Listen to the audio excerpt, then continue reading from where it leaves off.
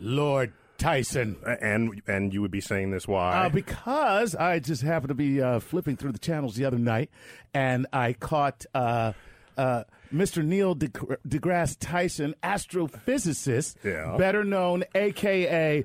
God. Oh, you must have been watching Colbert. Yes, I was watching Colbert, man. That was very cool. Very cool to see you popping up on Colbert, answering Bill O'Reilly's assertions that tides go in, tides go out. Yeah, he didn't understand how they worked, so I explained why. Who can understand that, Neil? It's ununderstandable. The tides go in, the tides go out. Who can understand that? That's just how that goes. You and your voodoo. Your voodoo explanations of why the sea rises at night.